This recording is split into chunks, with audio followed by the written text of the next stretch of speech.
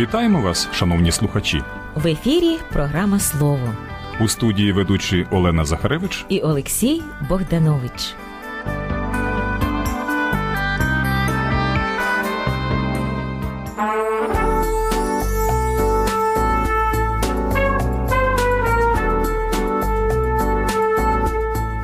Сьогодні в нашій програмі іншомовні слова у нашій мові.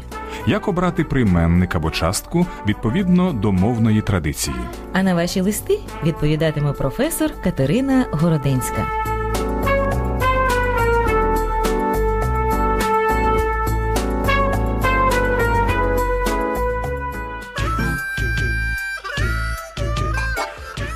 Стрімкий розвиток науки і техніки збагачує українську мову словами на позначення нових понять, речей, подій.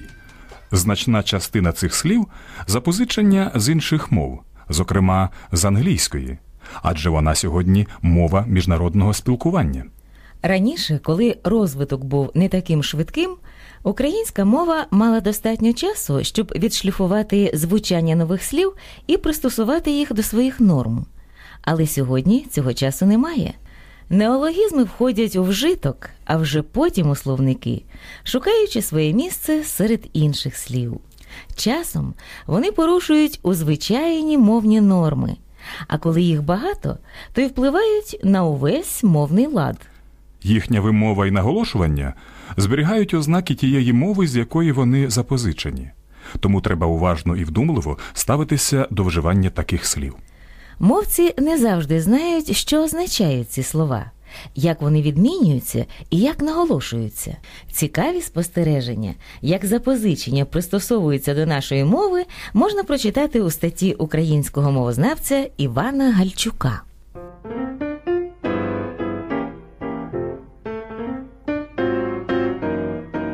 В українській мові наголос не закріплений за певним складом. Тобто ми можемо вимовляти іншомовні слова, зберігаючи наголос мови джерела. Але кожне нове слово входить до певної групи, об'єднаної значенням і граматичною структурою. В такі групи об'єднуються й слова з однаковим наголосом. Наприклад, щодо давніх запозичень із тюркських мов. Ми перейняли сотні найрізноманітніших слів із кінцевим наголосом. Каган, клобук, товар, коза, кума, гаплик, капшук, таган, очкур, чавун, чумак, кавун і багато інших. Цікаво, що вони з часом настільки українізувалися, що при відмінюванні наголос усе одно падає на останній склад, як це відповідає нормам української мови. Капшука, капшуком, у табуні, топчани, чабанів, гапликом тощо. Деякі запозичені слова, які засвоювалися зі своїми наголосами, спочатку впливали на українську мову, а потім і самі пристосувалися до нашої системи наголошування. Цей процес триває і сьогодні. Наприклад, в українській мові є два досить часто вживаних слова – бутик і дискурс. Як їх наголошувати при відмінюванні? Як наголошувати похідні від них слова?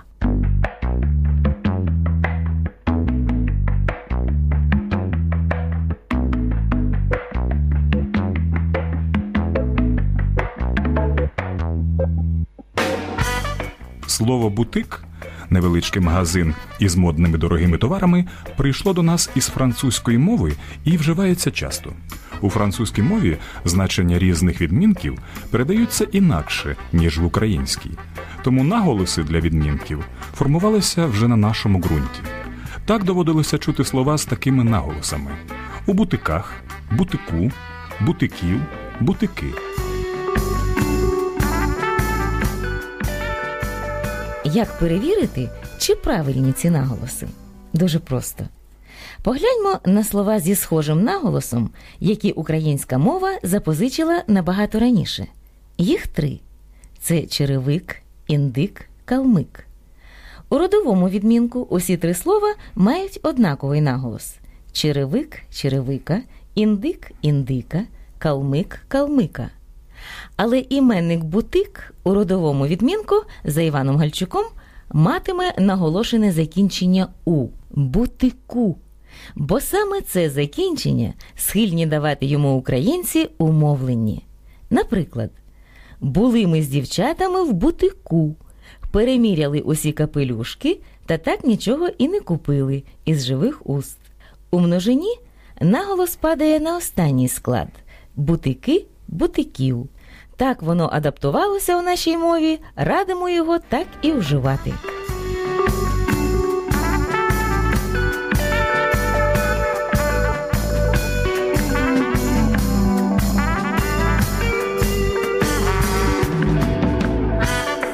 А як же визначити наголос іншого слова? Дискурс чи дискурс? Адже його теж вимовляють по-різному. Це слово не таке нове в нашій мові. Із наголосом «дискурс» його фіксують давні пам'ятки. Тоді воно мало значення наукової розмови, суперечки. На початку ХХ століття це слово майже вийшло з ужитку і повернулося згодом зі значно ширшим значенням і з новим наголосом. Сучасні словники подають слово «дискурс» з незмінним наголосом на першому складі. Дискурс, дискурсу, дискурсом. В усному мовленні побутує подвійний наголос – дискурс і дискурс. Лінгвісти надають перевагу другому варіанту, зважаючи на наголос у мові-джерелі. Який же наголос вважати правильним? У цьому випадку нам теж допоможе група слів із тим же наголосом. Особливо слова екскурс, конкурс і ракурс. Слово екскурс латинського походження і теж раніше мало інший наголос – екскурс. З часом в українській, російській і білоруській мовах цей наголос змінився. Мабуть, це сталося через вплив іншого запозиченого слова – конкурс. Річ у тім, що в цьому слові не відбувалося ніяких змін. Українці запозичили його вже з цим єдиним наголосом. І хоча в інших словах цього типу і були подвійні наголоси, з часом усі вони змінилися. Тож тепер ми наголошуємо ці слова так. Дискурс – дискурсу, екскурс – екскурсу, конкурс – конкурсу, ракурс – ракурсу.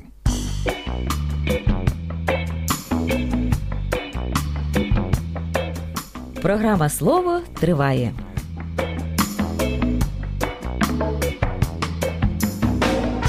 Часом доводиться почути. Це ліки від голови, ліки від очей, навіть ліки від бідності. Погодьтеся, виникає резонне запитання. Як бідність може виготовляти ліки? По пораду звернімося до Бориса Антоненка-Давидовича. У таких випадках, пише автор, правильно буде сказати «проти чого». Тобто ліки проти головного болю, а не проти цілої голови. Ліки проти очних захворювань, а не проти очей. Ліки проти бідності. Інакше вийде, що ми намагаємося позбутися голови чи очей. Прийменником «проти» користуються також для порівняння. «І стіл був багатий проти звичайного», пише Леонід Смілянський. А також у висловах на означення часу відповідно до російського «на п'ятницю» «під Новий год». Пізно світилося проти п'ятниці світло, як у Великодню ніч, Михайло Коцюбинський. Та це сталося проти Нового року, з живих уст. Він не питав більше, куди і чого я піду проти ночі, Семен Скляренко. У кутку кімнати стояла шафа для одежі. Це тобі торбинка для книжок. Часом чуємо із живих уст і навіть читаємо у художній літературі. Чи це правильно? Ні. Треба казати, стояла шафа на одежу, торбинка на книжки. А чому? Тому що прийменник «для» буде слушний там, де йдеться про певну річ, призначену для людини, тварини або для якоїсь ширшої потреби. «Не для пса ковбаса, не для кицьки сало», записав прислів'я Матвій Номис. Цю шафу батько купив для мене, з живих уст. «Для загального добра», назвав повість Михайло Коцюбинський. Зате, коли мовиться, що якийсь предмет призначено на певні конкретні речі, тоді нам будуть потрібні інші прийменники. Оце тобі торбинка на жито, а пляшки менша на олію, а більша на молоко, з живих уст. Мішок на вугілля, одяг на свято. Українсько-російський словник. Так само треба казати: поштова скринька на листи й газети, кошик на старі папери, миска на борщ. Кажуть у народі ще мішок під жито, одежа про свято і про будень, книжка до читання. Навіть призначення якоїсь дії передається у фольклорі прийменником «на». «Не на те я, запорожці, січ розруйнувала, щоб назад вам степи й луги й клейноди вертала», співається в історичній пісні. Прийменник «на» стоїть ще, коли йдеться про хвороби. Захворіти на що, а не чим. Занедужав на кір, він заслаб на пропасницю. Словник за редакцією Гатангела Кримського. Оце вже місяць хворію на очі, з живих уст. Останнім часом у багатьох мовців постійно виникає запитання, як краще казати – «для» чи «задля». Прийменники «для» і «задля» часто є синонімами. «Для тебе сина породила» у Тараса Шевченка, «задля нього зробила» у Григорія Квітки Основ'яненка. Інколи прийменник «задля» ще пояснює причину, стаючи синонімом слів «тому що». Макар Іванович брехав, що купив їх тільки задля їх дешевизни, маючи потребу у папері. Михайло Коцюбинський.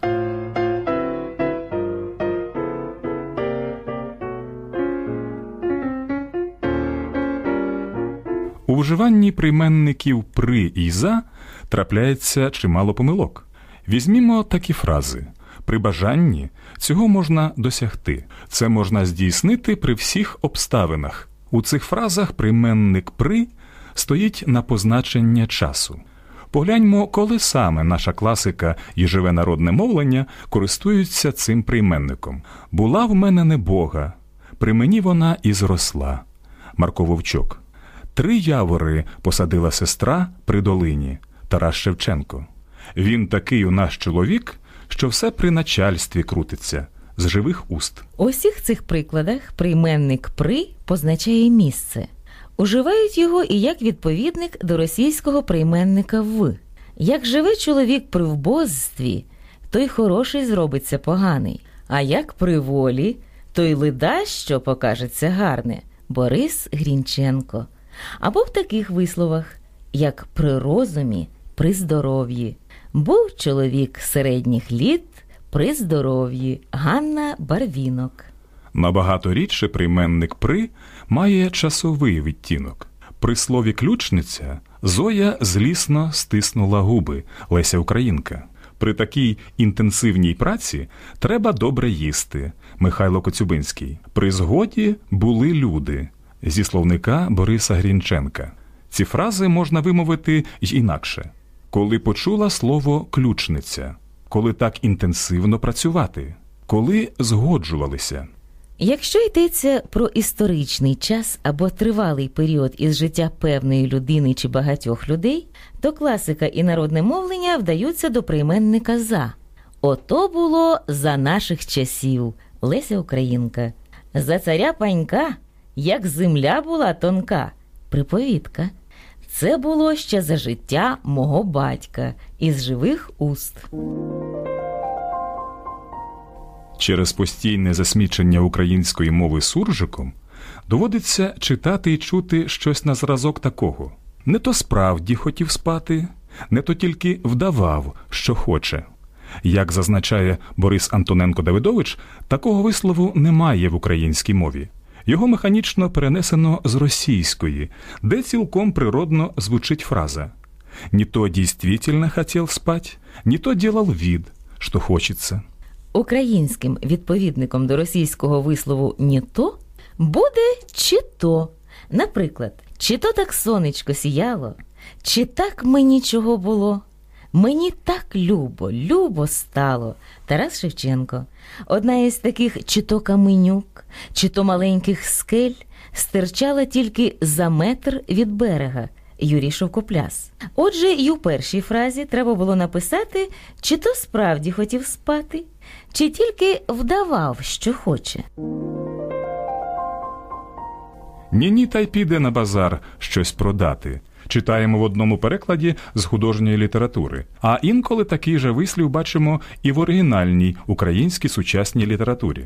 «Ні-ні, та й вип'є чарчину, а тоді другу, третю, і пустився чоловік берега». Українці так не кажуть. Цей вислів скалькований із російського. Наприклад, «Нет-нет, да и соврет опять». Заперечення «ні» в українській мові може бути повторене тільки для того, щоб передати особливо піднесений емоційний стан людини. Наприклад, «Ні-ні, не хочу я цього, не дам я згоди на це». А там, де треба передати російський вислів «нєт-нєт, да і», є інші українські відповідники. Наприклад, «гляди», то не хотів їхати, а то «гляди», вже й в дорогу зібрався, із живих уст. Коли-неколи Артем на заводі, коли-неколи провідає матір. Андрій Головко. Повторення дієслова з запереченням може також бути відповідником до російського вислову не йде, та й прийде стовбичити цілий день» із живих уст. Отож у перших помилкових фразах слід було б написати «коли-неколи, та й піде на базар». Або «гляди, піде на базар, не п'є, та й вип'є чарчину, а тоді другу, третю».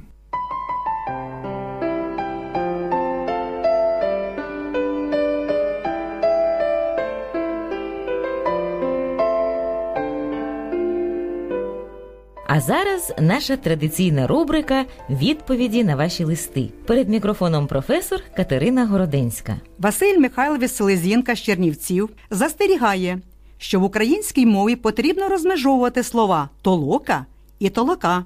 Справді так. Слово «толока» подане в тлумачному словнику української мови з двома значеннями. Перше – залишене під пар поле, що є пасовищем для худоби. Наприклад, «по голій тісній толоці, знов худоба худа шкандибає». Іван Франко. Друге значення – діалектне. Взагалі вільна ділянка біля села, де збирається молодь гуляти. Наприклад, «по тім боці у толоці, та й гуляли хлопці». Українська народна пісня. Слово «толока» в цьому ж словнику зафіксоване зі значеннями. Перше.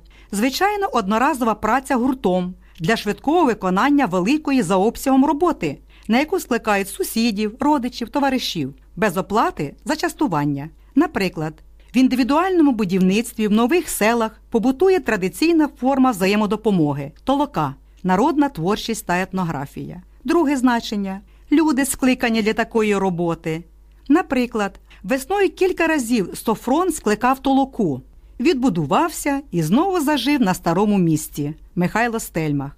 Третє значення – як прислівник зі значенням спільно, гуртом. Наприклад, хату доводиться ставити. Робимо це, звичайно, толокою, тобто всі сусіди разом. Андрій Головко.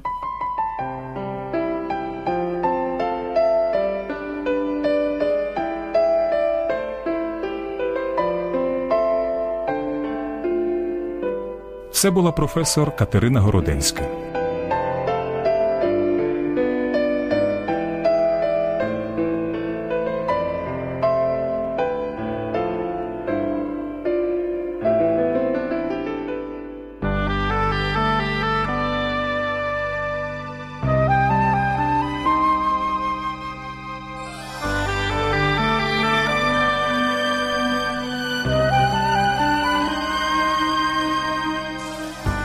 Якщо ви маєте запитання, чи хочете розповісти про щось цікаве, пишіть нам. Національна радіокомпанія України, Хрещатик, 26.